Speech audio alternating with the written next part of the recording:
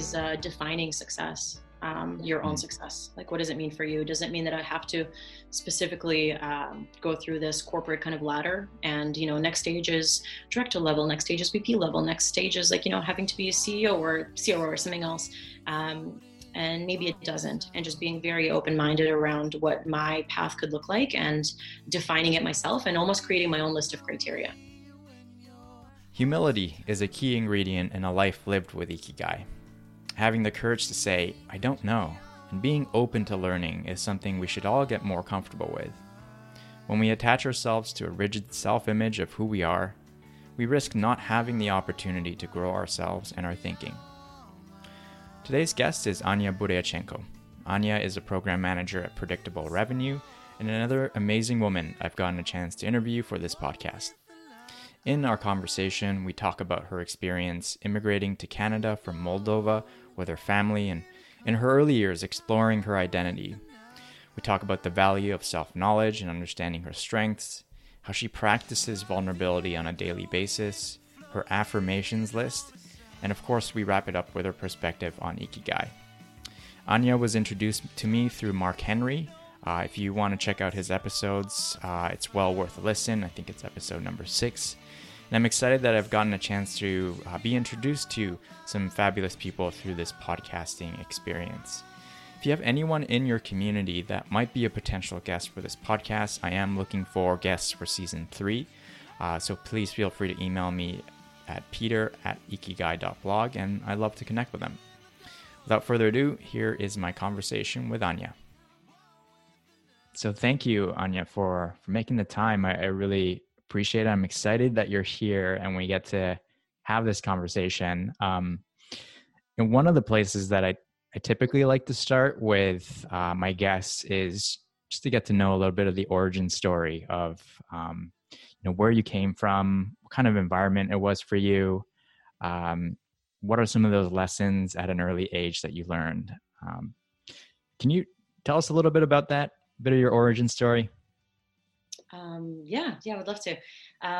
Well, first off, Peter, I honestly just huge thank you. I'm more excited than anything about how we met and how it's such a small world that you end up kind of connecting with somebody through somebody. And it was just Mark being our mutual friend. Anyway, just really thank you for having me here. So this is really cool. Yeah. So a little bit about the origin. Not a lot of people might know the place called Moldova, but it's this tiny little country in Eastern Europe, which is where I'm from. So it used to be part of USSR, and it was actually kind of a mix back and forth between, Romania and then Russia. So the people and actually the languages that we speak are quite a mix as well. So we have both. And recently, like since the breakup, in 92, I believe it was, or 93, the country has moved more towards speaking more Moldovan, which is a dialect of Romanian.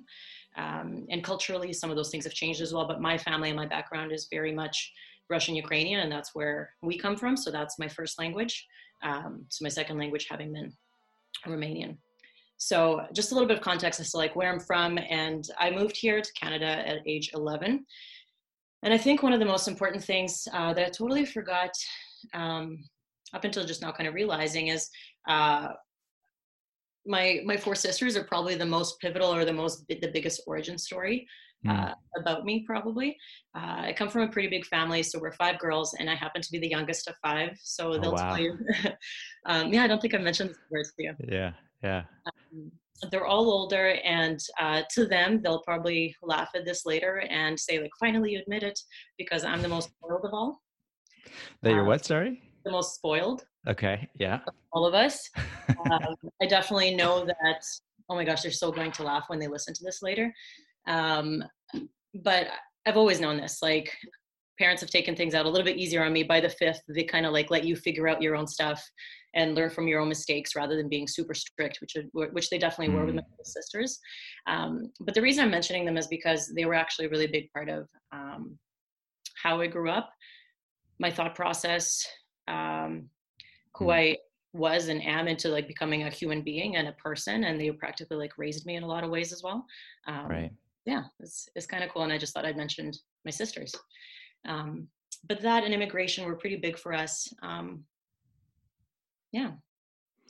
So when did you move to Canada with your family? So this was in 2000, the year 2000, when the world was supposed to end. That whole thing. Right. So Y2K. it Yeah. was super interesting, actually, the whole millennial, like that year, how everybody was panicking and are we going to be able to save files and switch spots and all this other stuff. Um, Right. it was at the end of the year 2000, so it's actually a fun like millennial to kind of go back to, because then it's easy to count the years of how long we've been here. So it's been Yeah. 19 years now. Um, and I was the youngest, as I mentioned, so I was 11 at the time, and my oldest sister was 18 at the time. So it was also interesting to see the progression of how different the immigration was for different ages and levels, and like how Mm. we interacted, the types of groups we found ourselves um, becoming friends with or associating with as well through school. So we first moved into East Vancouver area. So it was actually a really diverse, very big mix of group of people around me. And I believe there was one Russian speaking guy in my class, or in the whole school actually, that I was at. But he's been in Canada since age of 3 or 4. So his Russian was very, very minimal. Hmm. And like all of my friends were honestly just a really big diverse group of friends. So I found, also this has to do a lot with age because I was so young, but I learned English super, super fast. Mm. So it's why now a lot of people kind of don't, like, often will think I'm from here, because generally I don't have much of an accent, except once in a while there's going to be a funny thing that comes out once, and people are like, where are you from, what is this? Right. Yeah. So yeah, that was interesting, but we moved around a lot. So I think it counted at one point. Also, I just in general moved around a lot, from place to place, like outside of just my family. But overall, I counted in like 18 years, I moved like 18 times. So that was like Wow. crazy a Once little. a year, basically. Yeah, yeah. And Yeah. like I know a lot of friends and people who were born in and grew up in like one house, and that was their home all their lives, or like two or three maybe max. But I pretty much became like a, I should maybe start a packing business or something, because I'm really good at this now. Um, Yeah. yeah. Um, so, so that's interesting. It's so fascinating hearing this story because there's so many parallels to my own. I'd mentioned to you this before, but I moved to Canada when I was 12 years old, and it was back in like 1998, 99. Mhm. So, and it was with my mom, my sister, and completely new country and new experience. And you really kind of relied on your family, as kind of the guiding force in a way to keep you grounded. I'm I'm curious to know, Yeah. you know, around the dinner table each night with your four sisters, your mom and your dad, what was it like around that dinner table for you? Um, Great question. I think the dinner table part ended up kind of falling apart early on. By Mm. falling apart, I don't mean it in a negative way, but um, so my sister is, I hope I don't cry today because I'm really good at that. They're really emotional and I cry sometimes. It's okay. Um, but honestly, it's because of appreciation. Like, Yeah. I also don't think I say this enough to my sisters, but how much I appreciate when we came here to Canada. The two oldest ones went straight to work with my parents, and they were working like night jobs, at a bakery, cleaning up, janitorial, all this other stuff, whatever they needed to do to make the ends meet. Right. Um, and oh my gosh, it was just so appreciative of what they did and how much they sacrificed, my two oldest sisters, for kind of the rest of us, because us, the younger ones, me and the other two, they're twins, we ended up going to school, so having figured a lot of that out. So a lot of the dinner table um, kind of environment was kind of gone from the beginning. As soon as we moved here, we still had our dinners. They were just a lot less often. It wasn't every night. It wasn't so regimented, come sit down 6 o'clock for dinner, 7 o'clock. It was Right. kind of snack and go get to the job because it's a night shift for my parents or my sisters or somebody else, and like figure it out. But when we did have them, it was very much appreciated. And something I laugh about all the time is just how direct my family is. And I think a part of it is just the way we grew up, and another part of it is just culturally. You might know this about a lot of Russians, just in general, like very straightforward people. Like, if they think Mm. something, they'll tell it to you to your face, and that's the way it is. Yes. So if, and my dad, having had 5 girls, obviously he kept trying for a boy. Didn't work out. In the end, I was like, sorry, Dad, but you'll get a tomboy instead. So he was just always challenging us to kind of fight for our own, still like beat the boys no matter what, like if we need to in a sport and whatever, not in a negative way, but in more of like, take your place, don't be afraid to shoot for number one. Mm. If there's something direct he wanted to tell us about, like our outfit or the hair or something else, he would just go ahead and say it. It's like, oh, Anya, what's wrong with your hair today? You should probably fix that. So it's very much kind of that direct, very straightforward language that I kind of laugh at still sometimes because of like memories of some comments and just like, oh yeah, I should probably go fix this because I shouldn't go out like this. Definitely never held back. My parents and especially my dad never held back in having opinions. Yeah. Yeah. So it sounds like the Russian culture had a heavy influence or a big influence in your family and your upbringing. Um, what elements of it still to this day, reflect in your own self-image and the way that maybe you process things or think about things? What's still with you today? And I'm sure it's a big part still. If you moved at age 11, it's a long time spending in that culture. So I'm curious Yeah. to know. Yeah. I mean, they say a lot of your values and morals, they say, who's they, right? But they say a lot of values and morals get built up in you by the time, age 11 or 12. Mm. I'm sure it's not a black and white like number, but some people find themselves really attached to their childhoods and other ones won't. I found I somehow, I don't even know how, really was attached to it. So I have a lot of very, very vivid memories.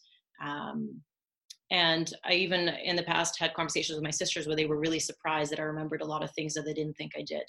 Mm. But it was an interesting kind of, I think topic of belonging really comes up to me a lot.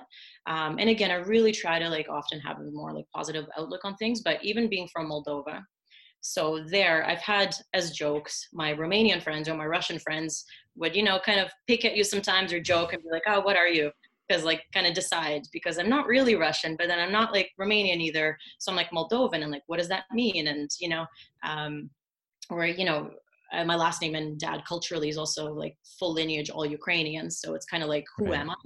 And then on top of that, coming here to Canada. And then very quickly, like for me, it was very important to integrate and become very much Canadian and almost be embarrassed of a lot of things that were, whether it was Russian food or culture stuff or whatever it may have been. And I think only over the last few years, I became a lot more attached to it again Mm. because I realized how big of a role it played in me and still does in the way I live, the way I think, the way I speak.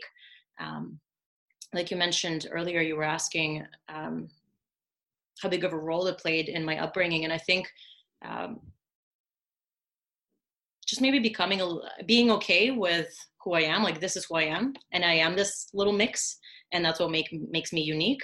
And it's just about pulling on when some of these features of me, whether it's being Russian or Canadian or Moldovan or Ukrainian, are good for me to pull on when not. I'm not sure if I'm making sense right now, but No, you are. And yeah, I think identity is just one of those big pieces in our lives that we almost take a lifetime to figure out. And if you're somebody who has, immigrated from another country, or, if you haven't and you feel like you're, in identity wise, you feel like a minority, right? Whether you do appear like a minority in a different race or color or religion, or you look like everybody else, but you identify with different interests. I think figuring that out is really difficult, and especially at a teenage age, at a young age, when culture is trying to tell you to be this way or think this way. Were there any challenges for you when you were trying to make sense of it at a young age about who you were, and how did you kind of think through those challenges at that point in your life? I don't know if a lot of thinking was necessarily done. Fair, yeah. There was a lot of 11 years old. Yeah. I mean, yeah, and even that, and then moving on to being 15 and 18 and 20, and some of the things, you try to listen to advice from older people or things that are around me, and then you try to have this image of what I think I should be or can be, and then there's this actual stuff inside that you don't, or maybe I didn't necessarily know how to listen into because something didn't feel right, or something didn't really feel like it was me. Up until I was older, probably. I mean, they're right to say they're right to say now that your brain, doesn't stop developing until your mid 20s. Mm. And I've really found the last maybe 5 to 10 years very, very pivotal because of thinking and me thinking about thinking and being able to embrace a lot more of like who I am and being okay with my thoughts and processing them in a lot more of a slower pace and an order rather than acting on things. So Hmm. I used to, when I was younger, really act out a lot. So I honestly wouldn't wish the type of teenager that I was upon anybody else. But thinking about karma sometimes, and I joke to myself that, like, when it comes to kids, I'm probably going to have kids that are just like me, just to be like, I really feel bad for my sisters and parents for having put up with me, because I was very much acting on a lot of emotions. I was very opinionated and I knew a lot of stuff. And I think now I'm realizing the more I learn, the more I know nothing. Mm. Similar to the more people travel, the more they realize, I think often they haven't seen anything and there's still so much to see. Um, so it's a very interesting question, because then that's what I love about this is it's getting me to like think back to years of my life where I haven't really put that much thought into this. Hmm. So it's kind of cool that you're asking me this, because I'm sure I'll be processing this for the next few days and weeks as well.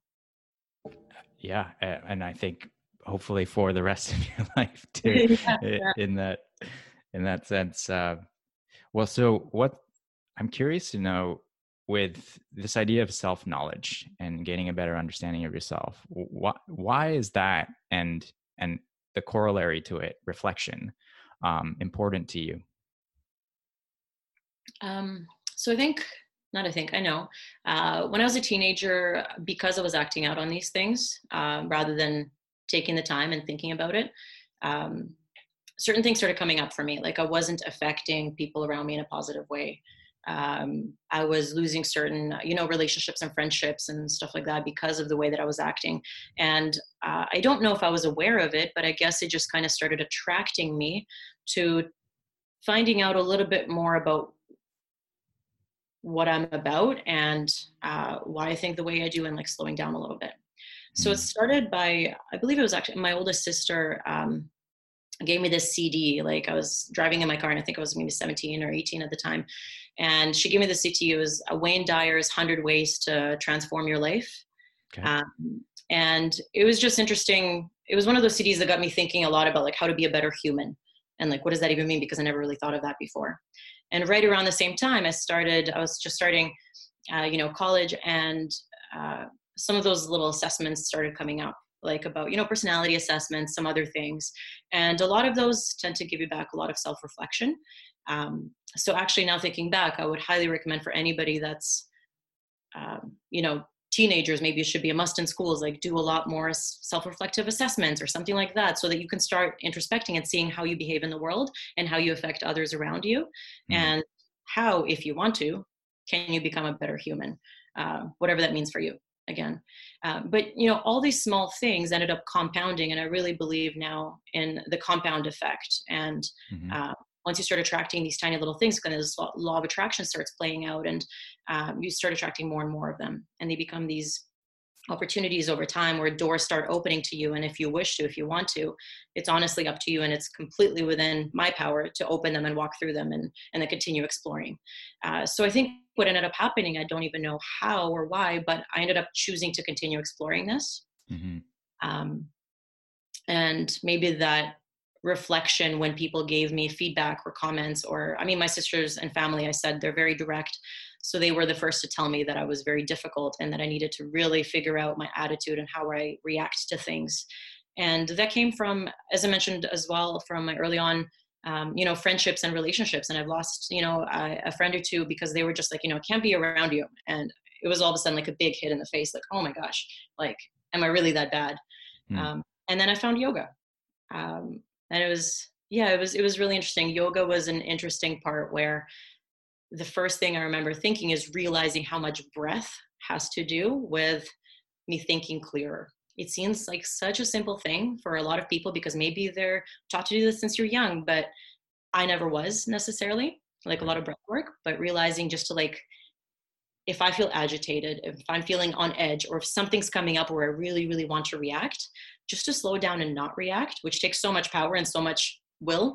Um, and just breathe. Honestly, just take a few deep breaths, because that allows more oxygen to come into my brain cells and be able to like help them relax a lot more and think a lot clearer and not react, and rather be a lot more proactive about the things that I say or do. Yeah. Do you have any recommendations for breathing techniques? I'm curious, just not to get too nitty gritty here, but I do believe in the power of breathing, because that really, can help manage our sympathetic and parasympathetic nervous systems, and connect us to, our body a little bit more. So I'm just curious, yeah, what do you use on a regular basis from a breathing standpoint? Yeah. The one I always go back to is box breathing. Yeah. Uh, so I think they use it in a lot of places, including the army, including a lot of other, but it's really for like 5 seconds, breathe in, inhale, and just count up to 5, and then hold it for 5 seconds, and then exhale for 5 seconds, super slowly. So, and then hold again for 5 seconds. So it's kind of called box breathing. And funny enough, it's become a thing that grandma and I do now. I started spending a lot more time with my grandma over the past maybe 6 months or so. We have weekly Tuesday date nights where we go Yeah, for that's a amazing. walk at the park, things like that. Honestly, it's been super fun, and it's been actually allowed me, like, selfishly, me slow down as well. Mm, Um, I probably chat about that a little bit later, but her and I do this thing where we start doing like our 21 breaths. 21's just always been a number I go back to. It's just uh, so 21 of like the box breathing breaths, right. and her and I will walk Repetitions. down to the park and do that. That is so cool. Your grandma is sounds like the coolest lady. That's Yeah. awesome. And date night on Tuesdays is great. So you do 21 of these breath works, and then at the end you kind of come back, and you feel what when you after you do those repetitions. Um, honestly, just slowing down. And it's interesting you ask this, because sometimes I never thought of myself as a person who's very like quick and witty in the moment. Like, you say something and I won't necessarily always have like a super snappy, like come back and like be super like on my feet. Instead, I'm very big on like processing and thinking and introspecting a lot. Hmm. Introspecting, is that a word? Being introspective? We'll have to check. Yeah. We might have just made up a word there. Yeah, sometimes I'll say funny things, but so I'm very much a thinker. So what I've learned actually from that is, instead of having an answer right away, first of all, is there necessarily an answer for everything? And if there is, if there's something I need to make a decision for work, does it have to be made right now, or is it possible for me to take a little bit of time to think about this and process things? Right. So I started doing that a lot in honestly, even conversations with my CEO, or negotiations, or anything like that. And sometimes if I say, I've become more comfortable with asking for what I need, and what I need sometimes is more time. And Yeah. honestly, what it is. And I'll say, you know what, I don't have the answer for you right now, but if that's all right with you, I'll think on this a little bit, and I'd love to get back to you in a bit. Because that's the way, I think it's honestly just being more true to myself and knowing where my strengths lie. Hmm. And my strengths don't often lie in making decisions, really quick snap decisions right away. And sometimes I need to think about it. And me having the confidence to ask for that time is probably the toughest part, because sometimes you're sitting around the table with executives or your CEO or somebody else, and just asking for that time, because I know that that's what I need, and that's what I've learned more about myself. Yeah, I love that. And we were chatting earlier before this conversation. You mentioned how Strengths Finders from Gallup has really helped you just identify some of the strengths that you innately have, and lean on those. Um, can you tell us a little bit about, just briefly what Strengths Finders is, and how it's helped you just clarify your strengths a little bit more? Yeah. Yeah, for sure. So first off, I think StrengthsFinder is just one of the tools of the many that somebody can have in their toolbox. And I see you like nodding there. So Yeah, for sure. yeah, There are many out there. Yeah. the reason I kind of stuck with that one for a little while, or over the last few years, is because it tends to be like strengths focused, quite positive, and honestly just allows you to reflect upon yourself a little bit more. Mm, I don't think by any means things should be taken, it's my opinion, black and white, and like, this is the only way to do this, and these are my strengths, and that's it, that's all I'm going to stick to. yep. Definitely a lot more exploration than that. So I mentioned I started with a few like reading materials or CDs or other assessments when I was in my late teens. And then into the early 20s, I kept discovering more and more of them. So I've done a bunch of these different types of assessments. There was Myers-Briggs, there's others. I Hmm. can't even recall them now, but having even done our coaching program that I did a couple of years ago, I could probably chat about that a little later, but lots of these assessments. And I really like the Strengths Finder because it was just the first step for myself to self-reflect about what strengths mean to me. And not all strengths necessarily need to be played on at all times. And probably a more important discovery is sometimes strengths can also be weaknesses. Right. Um, for example, I'll just give you an example. One of the top ones for me is two of them is like learner, which, I love learning and absorbing information, which is great. But also another one that affects it quite strongly is activator. So I like to Mm. really act on and like kind of get shit done, just like go ahead and do it. Um, which is all really great, but sometimes it might not serve me well um, to pull on that strength at the time. Like, when will I go ahead and just jump into something without thinking about it? Mm. Is it going to serve me well in that moment? Or if I'm working within a team and somebody else really needs a lot more time to think about stuff, plan a project rather than just jumping into it, maybe I just need to be also aware of their strengths and what they bring to the table. And I need to have a look and maybe say, okay, Anya, maybe I need to hold the activator right now. And what can I learn from this person and how they interact, or what they see the success of this project looking like? Yeah. Um, yeah. Yeah, I agree. I think with these types of self-assessments, they do show a glimpse of who you are, but certainly not the full picture. And it, like you said, should not be taken so literally, because, as you're saying, a strength could be a weakness if you're over leveraging it. And I just read a book called Range by David Epstein, which talks about how generalists are the ones that kind of, half ingest are the ones that will be the future of the world, because they're able to better synthesize information that specialists might not be able to. Like, they're siloed if you're specialized in one knowledge. And he gives a really good example of NASA back in, I think, the 90s or 2000s, with the Challenger disaster that happened. And the backstory of what happened there was, NASA has this huge emphasis on data. And unless you bring data to the table, your thoughts, your opinions, your observations will not count. They even went as far as saying, in God we trust, everyone else bring data, right? So it's a culture, it's an identity of, we want to be analytical and we want the data in front of us. But from some of the earlier tests that they did with some of the parts, there's a piece called the O-ring. This is a rubber piece in the space shuttle that ruptured when the temperature of the launch was, too low. Mm-hmm.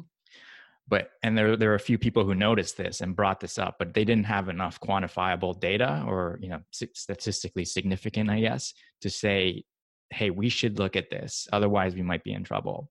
So they didn't have the courage or confidence to kind of bring it up, just because that's the identity of that organization.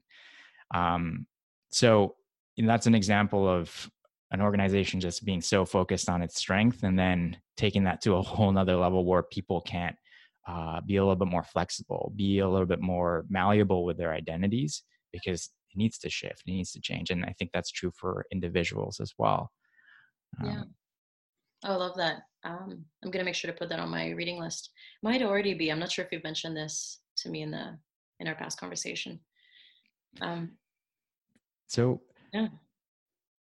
I'm curious to know. So something that we talked about before was this idea of vulnerability as a path to getting to know yourself a little bit better, and self discovery. Um,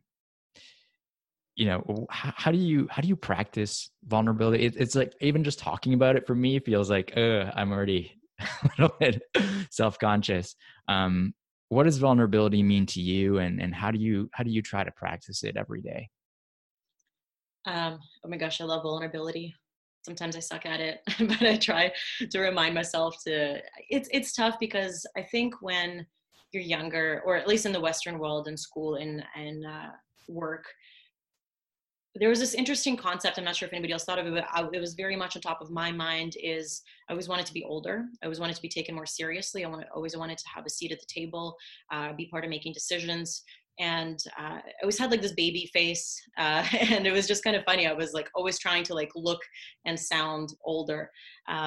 And then it's interesting. I was always curious about like, what is that perfect age? Because then you see all the older people just being like, no, no, no, I want to be younger. So it's like, what's this perfect age? And I guess the answer, like, there is no answer. There's maybe is no perfect age. But vulnerability, I think it was really, really tough to practice when I was late teens, like early mid 20s, because it's hard to admit you don't know something because you're trying so hard to impress people and to try to climb a certain ranks at work or in school or something else, to be able to impress and say like, like, I do know what I'm talking about. You should listen to me. Mm. But over the last few years, I've become a lot more comfortable. And I think I've learned from some mentors and CEOs and older people that I actually value humility a lot. Like when people are very like humble about what it is that they've done or haven't done, and just being very transparent around the fact that rather than making up an answer, just saying, you know what, I actually don't know, but I would love to find out. Can I get back to you on that? Mm-hmm. Or sometimes being vulnerable enough to say, I was wrong. And oh my gosh, that's the toughest part to say. Um, I'm currently writing, I don't know if I told you about this or not, but I'm writing kind of around this concept of like our centric beliefs Mm-hmm. and what we feel like when they get attacked and we get defensive, and those defense walls kind of get put up. And then Right. what happens is often, and these days, whether it's political environment or something else, we end up having these arguments with the other side or just thinking the other side is stupid, right? Rather Mm-hmm. than exploring it and being like, well, actually, is it possible that I don't know something? Is it possible that I'm making assumptions about some information that I have?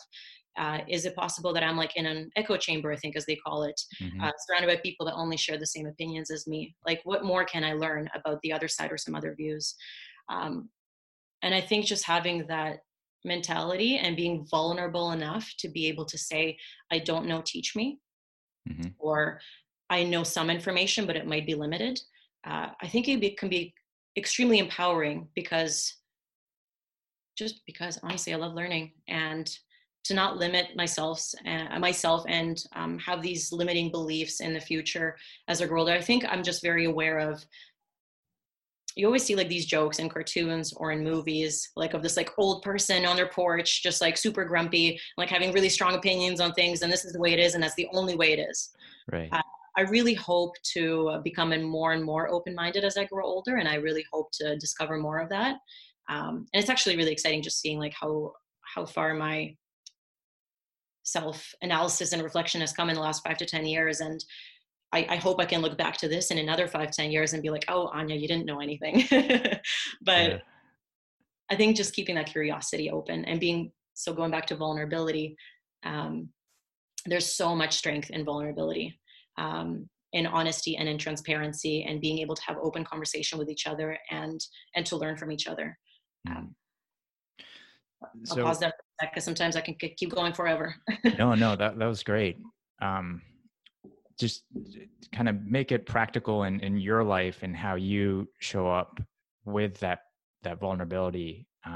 Is there anything in particular that you do or moments you look for where, yeah, this is a great opportunity for me to be vulnerable? Can you give me a couple of examples if any come to mind? um, I mean, in my relationship, probably a lot, uh, definitely. So, and I think that comes to relationships, whether it's your partner or whether it's your friendships, um, being able to question things and sometimes just say, I don't know, or hey, I reacted here. So I was talking about the self-defense and Right. reaction. I think a lot of that sometimes comes very automatically. Like all of a sudden, let's say you say something bad about me being Russian or Russians as a whole. So all of a sudden I was just like, what the heck are you talking about? So Right. I put up this big wall, and all of a sudden anything you say from this point forward, I just kind of get closed-minded towards it. And I'm just like, you don't know anything. You're being super judgmental. All the while I'm kind of putting up the same judgments, and I'm not being open to being like, actually, I'm curious about what your perspective is. So sometimes it doesn't happen in the moment, but I think I talked earlier about taking the time to think and process things. I'm really Mm-hmm. using that to my advantage over the last little while in my life. And then being able to go back and with vulnerability, with very much to say, you know what? I reacted there in that moment, I feel like I blocked off what you were going to say. Would you mind actually expanding on that? Mm-hmm. So I mean, that's one example. I'm not sure if it was concrete enough, or maybe I'm still being too vague, but I think No, it happens almost daily to me now. And sometimes it's not in the moment. It's really hard in the moment to realize, but afterwards, do you have the strength to come back and be like, you know what? I made a quick snap decision or judgment. I'd like to learn more. yeah, yeah. No, I think it's really helpful. Because I think there's a process to this, right? Where you have to first be able to catch yourself that you're being triggered. Like if there's no awareness that there is suddenly this feeling of anger or disappointment or a feeling of attack, but you just kind of respond and, react, you're just kind of letting your fight or flight system do its thing. But Yeah. what you're describing to me sounds like it's just first processing it, first have some sort of entry gate where you realize, okay, here's an emotion passing through. Can I understand it? Can I make sense of it before it goes potentially out of control? Yeah. um, And just realizing that it's what's happening, because you're honestly, you're just not aware. At least speaking from my own experience, I have a pretty explosive personality, like overall. So I can be very, very reactive, but it's about like kind of simmering that fire down a little bit and using it when I need to, when it serves me well. And then sometimes just being like, you know what, chill out a little bit, fire. yeah. And be cool for a moment. Um, and sometimes you don't realize, because sometimes I'll have these little flashes of fire still come up, and then Yeah. honestly, this is very, very personal from my experience. Other people might not ever experience this and are super cool, calm, and collected all the way through. So, but I'm drawing out a little chart these days. So this is great because you have like right behind you the poster, and we talked about this before. Just ship it, and I'll listen to your podcast with Andrew Smith, I believe it was, about just Spear. shipping Yeah. it. Here, okay, sorry. So about just shipping it. So I'll put out this chart around, I think a little graphic, not chart, but like visually, the way I see it, how to recognize when these things are happening, when we put on that self-defensive mode and react rather than slow down and think. I love it. Yeah. And we can link it to the show notes, so people can see it. Thank you for that. Yeah. um, Tell us a little bit about what you're doing now, in terms of your work and your career. Did you think you'd be doing what you'd be doing right now? Yeah. No. I'm like, yeah, no. So just to give some context to people listening in, I currently work with a company called Predictable Revenue. So it's within sales. And it's like a sales kind of methodology and training, and pretty much helping people do have outbound success and like finding new business, and how do we find this new business. So I work really closely with one of our co-founders, co-CEOs, Aaron Ross, on the consulting side. So my job is to be an outbound sales trainer and a consultant and a program manager. So I kind of manage and create a lot of these programs. I actually run through them with the customers and do a lot of client success and account management. And really I ended up kind of falling into sales a lot more over the past few years, realizing that it's something I enjoy, because before I did a lot of sales. I've done sales since I was like 15 years old. I did, maybe 4 years of like door-to-door knocking, and that was just really fun. So totally took me out of my super shy immigrant self and really helped me be able to like speak a lot more confidently. Mm-hmm. I did a little stint in telemarketing. I've done retail, restaurants, about 10 years working in restaurants. So worked at the banks. So honestly, such a big mix. And when I finished school, marketing was something I envisioned myself going into, and that's where my major was. Mm-hmm. And there was something really interesting that one of the instructors talked about. He was talking about all these different campaigns he was doing. And I think it's for a company for Listerine or like a similar company like that, and how they were able to put stats around how many dentists in the city, for example, Vancouver, use Listerine by going ahead and giving like free promotional Listerine, huge like 1 or 2 liter bottles to their offices. Mm-hmm. And that's just an example. And then being able to say, like 90% of dentists in the area use Listerine in their offices. Right. And it was really interesting concept to me, because it was all of a sudden about this kind of how do you use data, and like use promotions and marketing and I started asking myself ethical questions and moral questions of what I want to kind of stand behind. And that's when I realized I was really into people development, kind of a little bit more like um, uh, active world. And Mm. I just pretty much told myself that I would work with companies. I love marketing and everything about it, but sometimes it can not have data that's 100% true, or there's certain things that will be said Right. on labels that are like all natural, but like, what does it mean?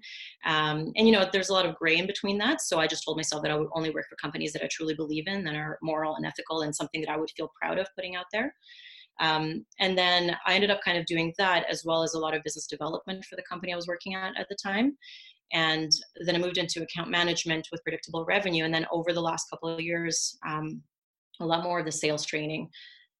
And sorry, I feel like I'm kind of going around and around here, but it's just an interesting piece to kind of reflect back on, because I really jumped around a lot. I was never one of those people that knew when I was 10 years old that I wanted to be an astronaut. Like, even in my late teens and early 20s, I tried out a lot of jobs. But again, that's for me, that's what worked best. And I'm very much a doer. I need to experience it to know if it works for me or not. Right. Like at one point, I thought I wanted to be a lawyer, and I actually went ahead and spent some time, excuse me, with a lawyer. Or I thought I wanted to be a teacher. So I went back to my old elementary school teacher and I asked her if I can spend a day with her. Or I thought I wanted to be a police officer. And I went back and actually spent a day driving around in a car with a police officer and seeing and asking them a lot of questions and seeing what that day was like. Wow. That's Uh, really cool. it's probably like very much to the next level of what most people wouldn't do. But I think that's why a lot of like informational interviews and meeting people really helped me figure out what I'm best at, Yeah. is by actually experiencing it and seeing what it's like from their perspective, what their actual day looks like. Is it something I see myself in or not? And do I have an answer today? What I'm going to be in 10 years? Probably still not. Right. And that's totally okay. I've become very, very comfortable with that, because I know that I found out there's certain things I'm really good at. Hmm. And it could be like process development and then people development, and like people success, whether it's clients or people. And what I choose to make that in the next 5 to 10 years is completely still open to me. And maybe that's a part of vulnerability as well. Right. Um, It yeah. it also sounds like at an early stage in your career, you already had this sense of the concept of ikigai actually has already been kind of in the background for you, even at that stage when you committed to yourself that you wanted to do work that has meaning and impact in the world, and also that something that you're personally good at, something that you feel like you can create something valuable out of. And that's, part of the elements of ikigai is combining those two. And um that seems like a really um powerful place to be when you have that sense of direction, that these are some of the things that will drive my career. I don't know what they look like, but at least I have a sense of direction. Yeah. um I'm And I think curious. part of Yeah. that is defining success, your own Mm. success. Like, what does it mean for you? Does it mean that I have to specifically go through this corporate kind of ladder? And next stage is director level, next stage is VP level, next stage is like having to be a CEO or CRO or something else. Um, and maybe it doesn't. And just being very open minded around what my path could look like, and defining it myself, and almost creating my own list of criteria. So that to me is pretty exciting, is what Anya will look like in 10 years. Um, I can take a lot from other people's experiences, but in the end, I am so unique and individual in my own way that it'll be important for me to create my own criteria to tick off for what that success looks like. Right. And you shared with me this, I don't know if these are your criteria per se, but a list of affirmations or principles or mantras, whatever you want to call it, that you've put together into these 21 different um, affirmations. And a few of them I'm just going to read out here, and they're all wonderful and wise. Some of my favorites are, I reflect and humbly apologize when needed. Talking about Yeah. humility a little bit earlier and vulnerability. I choose to wake up with a smile, and I am better than myself yesterday. Uh, why'd you create this list, and how do you apply these in a on a daily basis? So, oh, I think you can't see from the balloons, but in the back, I also have a printed that kind of yellow thing sticking out from there. So Yeah, it's yeah. funny to look at it every day as well. And it's a weird thing to print and have a poster because all of a sudden there was the sense of vulnerability of like, oh, what if my friends or family come over and they look at it and be like, what is this? Right? There's even that vulnerability in like printing something simple like this. But how this came about was there's certain things that I want to be. Am I that every day? No. Do I still make mistakes? Like, I mean, holy crap, like too many all the time, but that's okay. It's like, for me, it's all about reflection. And as long as I learn from what I've done in the past to move forward. And like you read, one of those is I, I am better than my yesterday self or something like Hmm. that. And I just honestly want to be a better human being each and every single day. So what I started doing was years ago, I started writing these affirmations, and a lot of it is like I digest a lot of books. I won't say I read them because I listen to them mostly. I can't sit still for too long, so I do a lot of audio. Um, so um, so I digest a lot of like books, and a lot of them have been like years ago over like a lot of self growth, development, and stuff like that. So I started writing all these notes. Another thing I found that really worked very well for me is instead of also reacting in things, because I need to like put it out there to the world and give my opinion right away, I would write it down instead. So I started using note taking journals a lot more seriously over the last few years. So I started writing down all these little notes as things would come up. They weren't necessarily things that I am right now. Or that I always practice, but it's always something I strive to be or want to be. So, which is why I decided to call them affirmations or principles or like rules and laws to live by for Yeah. myself. So, and then all of a sudden they started becoming kind of this list. There was like 10, 12, 15, and even now I think I have another couple. And then a big part of it sometimes is condensing them and killing some words, so to speak, and Mm. say more with less. I love So that. maybe in the end, I'll end up in another 5, 10 years with only 5 of them or 10 of them, whatever that means. But to who I am today, this list, plus maybe another couple that aren't on there, um, are what I kind of try to live by. And it just helps remind me each day to just be better, do better for others. And that's another thing. I'm not sure if all the readers will know who Jordan Peterson is, but he has, and actually Ray Dalio has a book on principles. Hmm. Jordan Peterson has like 12 rules of life, and then there's some other ones as well. But one of Yeah. the ones that really stands out to me a lot from Jordan Peterson is clean up your own room.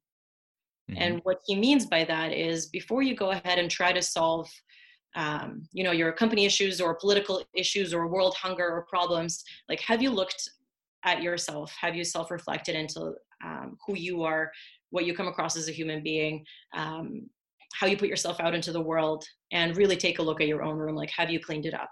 Hmm. And I think that's very, very powerful. I'm not saying by any means that anybody should stop to try and save the world and make it better, but I think it's also just really, really important for us to take a look at ourselves as well. Yeah. This is fabulous. I am also trying to work on one myself, and collecting my notes from the years or things that are in my head, and just putting it down on paper because it makes it real. And I love how you said that it's going to evolve. You know, what you have on your poster right now or on your computer doesn't have to be the final version. In fact, it'll be kind of disappointing if it was the final version, but Yeah. at least to have a starting point is really helpful. The other thing I really like about this is, you know how like companies have, you know, their core values and they're just listed like integrity, um, what are some other ones, stakeholder, uh, management. There's a bunch like that just come off as staid and just super beige and not actionable. But what you're doing is making these values come to life, and it makes it a little bit easier to know, okay, this is what this value in action looks like, which is principle in action. So Yeah. so that was really neat. And I honestly think it's interesting that you say that about companies. Is sometimes companies will have these um, things that are 5 or 10 or 20 years old, and do the people that are now currently at this company still live and breathe these values? Are they still relevant for them? And part of like the coaching program I did a couple of years ago with UBC is also the second half of it. The second term is really focused on organizational coaching and what it's like systems thinking, and a lot more of like how my group, my team can affect another team, or just in general, how people kind of work together, how they affect each other's opinions, decisions, all of this. So I think it could actually be really, really powerful for companies to make these very malleable. And because every single person that comes into a company makes it already a totally different company just because of what they bring to the table. Yeah. And I'm very much like, my own approach is very much an individualistic approach. I honestly think that every human out there has like this extraordinary potential, and it's just about tapping into it, whatever it might mean. And it doesn't mean that you have to be a CEO. It could be that you're a wonderful mother, but that's just like what you're honestly best at, or whatever it is. But just about tapping into that individual potential, and like helping people be the best that they can be, as cheesy as this sounds right now. Yeah, no, Um, but it's true. but I think those values, really, it is important to change them. It is important that every single person feels bought into what they bring to the table when they read those values in a company. And this could be even on a team level. Like, you're all of a sudden working with a team, like with just my sales team, for example, there's 5 of us working. Should we create our values together? Like, what do we value as a team? Right. And what are the things important to us? And same with my partnership, for example. Is it important for us to have a certain set of criteria of like, this is what we want to live by, and this is what's important for us as a partnership? I don't know. It could be interesting. Yeah, you're speaking my language right now. We could probably go another 2 hours on this Do it. specific Let's topic. do it. um, so I'm curious, this podcast, of course, is about Ikigai and connecting to your purpose in life and your reason for being, many different aspects of what makes up who we are, whether it be our work, whether it be our relationships, our hobbies, interests, connecting even to our, physical and mental health, and living as a whole human being.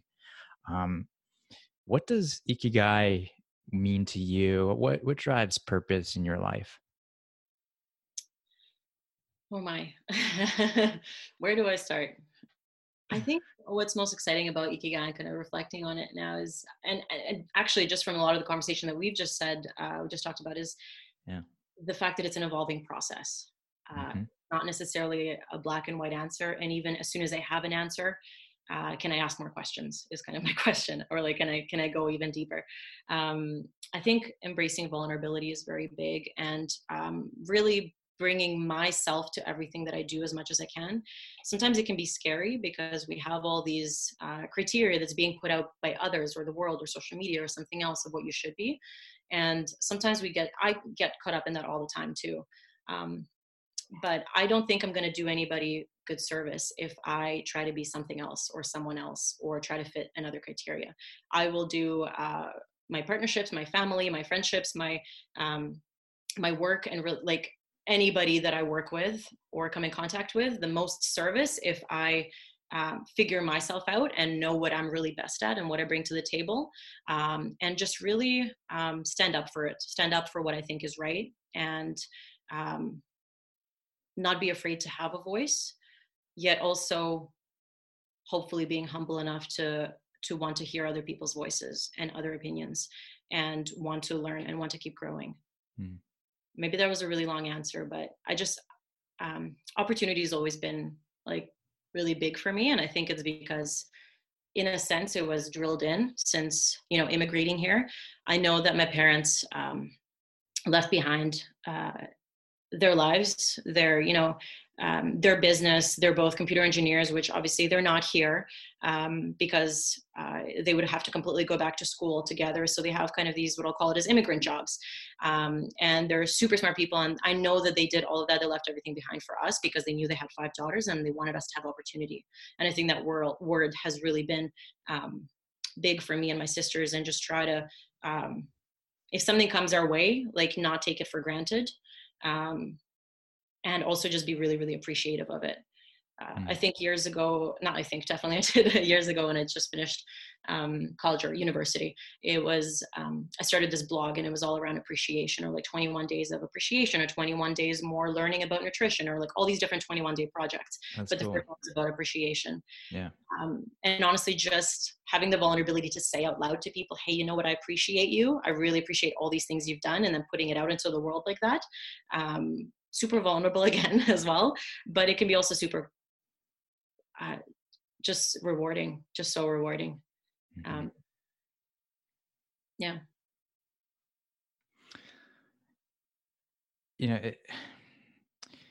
I, yeah, I loved your answer, and I think there's so much heart there about what you want to accomplish, not just for yourself, but for others in the world, and being kind of it almost sounds like you want to be a role model for others is what I'm sensing. You're sharing information. You started up these blogs to unpack some of the things that you're working on, not just because you benefit out of it, but you're hoping that, you know, you can say, here, I made this.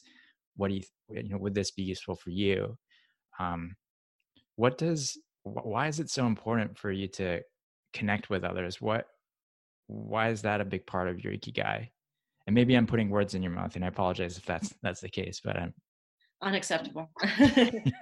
No, it's great. I never necessarily thought of it that way, or maybe I did. But I think, sorry, I had this like train of thought and now I kind of lost myself a little bit, I think, just in my own thought. Um, my fault. no, it's okay. You actually said something really interesting there. And so I think the reason why I put things out there is I don't always know what I'm going to get out of it. And that's okay. I think just being okay with not necessarily always be so calculated. You know, how kind of using my left and right sides, my like masculine energy, my feminine energy, and like knowing kind of what to build on and when I need to build on it. Not everything always needs to be so calculated and so factual. I don't know exactly like, here's the business plan, here's what I'm going to put out in the world, here's the money I'm going to make from it, and here's what is going to come out of it. I'm pretty big into just trying things, as you've heard from some of my other things. Like sometimes I don't know what's going to happen. I'm just going to put this out there. Maybe nobody will read it, but maybe something really, really cool could come from it. And so far in my experience, some really, really cool things have come from just putting things out there in the world. Because when I was in Toronto a couple of weeks ago and I met with Mark because we were in the same coaching program, he mentioned in passing, as we started diving deeper into like, you know, the meaning of life and all this other stuff over a drink, he mentioned you and your podcast, and all of a sudden I got really, really intrigued. And it's just about being open to those opportunities and putting things out there to the world and sharing them with people. You don't know what's going to come out of it. And I've kind of treated maybe like kindness or a job or any other opportunity that comes my way that way as well. I've met so many people for coffees, and I try to in general help when I can if it's within my power, and not because I want something out of it, not because there's going to be a monetary thing. It's just honestly it makes me feel good to do this and to kind of put this out or to meet with these people. And some really, really wonderful things in my life have come from that, whether it was job opportunities, amazing connections, the people that I surround myself with, which I really do truly believe that just this law of attraction, of attracting the people that you surround yourself with that become your circle, you just become more of that. And they will in the end be like your biggest cheerleaders no matter what you do, and the most empathetic, kindest humans that are there for you when you need them most. And it's quite cool. I think I'm going to run another ramble, but No, that was great. I certainly feel the same thing having launched this podcast. There's certainly a lot of support that I didn't really know it was there until you put yourself out there and being a little bit vulnerable. I think people really do admire that and identify with it when they see it out there because it inspires them. You know, not to say this is like what I'm doing is inspiring lots of people, but you know, it's even if it does one or two people, it's pretty nice. And these conversations are always inspiring too. As we Yeah, So sorry, go I'm ahead. just going to ask, since and my apologies, I know you're the one here asking all the questions, but I'm just really curious. What have been some of the biggest surprises for you having launched this? Um, I'd just be Yeah, really curious to hear. some of the biggest surprises. Yeah. Um, I was gonna ask that question to you, so but I can start. um, so one of the things that it's on the poster behind me, just ship it. Something that you learn about shipping work out there in the world is that it's hard at the start. It's like rolling, it's like rowing a boat or pushing a boulder up a hill. It's tough and it's slow when you get going, and not because the work is tough, but it's actually the mental fear that comes with it. The vulnerability is the tough part, because Yeah, you imagine all of the things that could go wrong, or all of the things that maybe people will think or say about what you produce. um, but once you get some momentum, it really does make a big difference. I'm not particularly good at this yet. Like, I'm still working on my ability to have better conversations and become a better interviewer and put up better stuff. But once you start, and this comes from James Clear and his book Atomic Habits, once you start casting votes in service of your identity, of who you want to be, you start believing it yourself at a subconscious level. Every episode or every moment I spend with this podcast is a vote for myself, saying I'm a podcaster, I can do this. And I think it's really important that, whether it's a daily habit or the mantras, we cast a vote for the type of person we want to be every day, because that will build up and that will show proof and give you the confidence to keep yourself going. um, so that's been pleasantly surprising, is it's there. yeah, um, but certainly it doesn't avoid the potential dip of when you're at a certain amount of episodes or doing this in the middle of the night and trying to figure out, why is this program crashing all the time, I can't release this podcast. There's definitely going to be those moments, and acknowledging that too, and being aware things won't go perfectly. That yeah. makes it a little bit easier. Yeah. It's amazing. We forget sometimes. I put that down actually to read Atomic Habits as well. So thank you for that. Mhm. Um, or not read, maybe listen in my case. But we forget that people are generally kind and they want to help you. And uh, I really do think that a lot of the people are like really good people and are super supportive. And we're so afraid sometimes of actually stuff our own judgments, and we forget and we think that it's judgments that other people will put on us, but that's not often the case. It's our own, like we're our own kind of enemy in that sense. We're standing in our own way. So it's really cool that you said that, because most people will be so supportive and non-judgmental in a negative way whatsoever. Yeah. Well, Yeah, and just to, build on that, there's actually no value in thinking people are not judgmental. Like, if you don't start from a place where you believe in the kindness of others, you're already you're already going to be in trouble, because there's no point in worrying about what other people are going to say, because it only creates unnecessary worry that you'd have no control over anyways. Even if somebody does come up with something critical to say, what use does it have in your life to worry about a potential criticism? So yeah. Actually, it's really funny that we're talking about judgment right now. Just yesterday, I have these like daily thoughts sometimes, and I'll like come home and be so excited, like to my partner, and just be like, "Guess what? I've got a thought today." And he just kind of looks at me like, "Okay, sits down. I'm ready to listen." the But daily segment, Anya's daily thought of the day segment. Yeah, I should love totally it. start those. Just ship it, right? Hmm. But yesterday was one on judgment, and it's one of those things. Like I judge, you judge, we all judge, but none of us want to be judged. And Right. it's an interesting thing that we're so afraid of that word for some reason, but that's because I think, in a sense, we made it kind of negative. Um, but sometimes it can be turned around, and maybe it should be turned around, because we make a lot of judgment calls each day on like how to act, on what opportunities to take, or to cross the road or not to cross, if a car is coming. Sort of these all these observations that we're making around us, and we make these judgment calls, and a lot of the times they're very positive things, and just this is how I make my decisions in life. So it's not to say I judge people, but it's not in a negative way. It's more like in an observing way. It's like, okay, this is interesting. You did this. This has been your experience. I think judgment becomes negative when I start holding on to those things and saying, this is you, and now that is your bucket, and that's where you live, and not think that you can change and progress and grow each day and learn from mistakes or something else. So I think that that's when judgment can become a negative thing, is when we start sticking that onto people and labeling them. Yeah. But overall, it's not a bad thing to observe and to watch and see what others do and make your own decisions upon that. Yeah. Yeah, absolutely. I'm going to throw this question back to you. Reflecting on this conversation, what was most surprising for you? I think it was surprising, just not really surprising, but just more of a reflection on how nervous I was coming into this. Yeah. And just reminding myself that honestly it's just a conversation and this is okay. And I kind of laugh at it as well. Like, it'll be interesting to listen to this in 5 years and 10 years, just to be like, okay, that was me that day, on that day, that year, at that age, that was me. And it'll just be a really, really cool reflection. So just thinking of that in a future sense is really cool.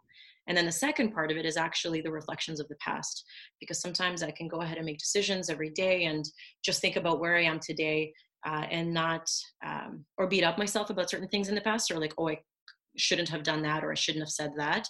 But we forget to take a look at a very positive reflection from where we come from, how that shapes us, and what decisions will make your life to become who we are today, and where we're going to go in the future. So I think just this reflection overall has been so, so cool. And ever since I started talking to you over the last couple of weeks, I listened to like all your podcasts that you have out there. So it's just been really cool to hear other people's journeys as well. And it's something, to be honest, that I haven't thought of. And I think it's really important to take a look back at, where do I come from and what shapes me, and why do I make the decisions that I make? Yeah, I love that. Ania, thank you for your courage in hopping onto this episode of the Ikigai Project. I really enjoyed this conversation and learned a lot about you and about how you think about life and some of the principles and affirmations and um, tools that you use to find yourself and find that meaning and purpose.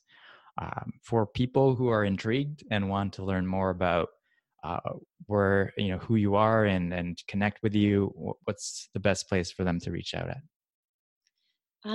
Yeah, I mean, LinkedIn is a great resource. So my name is a little complicated, but if you see it in the podcast or in the writing, that's how it's spelled.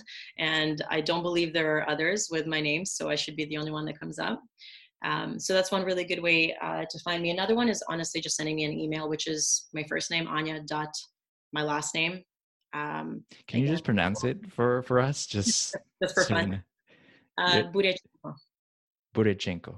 Yeah, Okay. it's spelled a little bit weirdly and differently because we went through the Romanian consulate when we immigrated here. So, which is why it's spelled in like Latin-based way. So there's maybe like an H and a K missing there, but that's okay. So it's anya.bureacenco@gmail.com. And speaking of shipping it, actually, I'm a little bit nervous saying this, but I have my website up, which is iwanttodoitall.com. And it's Cool. just, honestly, it's just like a fun, punny way of just being like, I want to do it all. It doesn't mean you always have to be doing it all, but it's just kind of, I find myself often interested in a lot of things. So I do coaching as well on the side, but really mostly this is kind of to gather my thoughts and to write little pieces on there. And I haven't put it out to the world yet. I think it's just been a personal thing that I haven't shared with anybody, but iwanttodoitall.com is out there. Perfect. And yeah. Great. So we'll link to that as well in the notes. Any last words before we jump off? I don't think so. I'm just, honestly, I'm so, so grateful and appreciative of the conversation that we've had and how we connected. And having done this, I honestly think is just such a really, really cool experience. And just a way to like dive into the Ikigai. I think what you're doing is so incredible. And I'm just really looking forward to seeing where this takes you over the next couple years, 5 years, 10 years, whatever this ends up turning into. I'm honestly really excited to follow your journey and to Thank continue. you. So thank you. Amazing. Thanks, Ania. Thanks, Peter.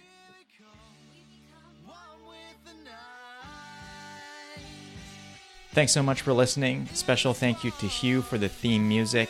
You can check them out at hearhue.bandcamp.com. If you'd like to learn more about the Ikigai project, you can check out my weekly blog at ikigai.blog.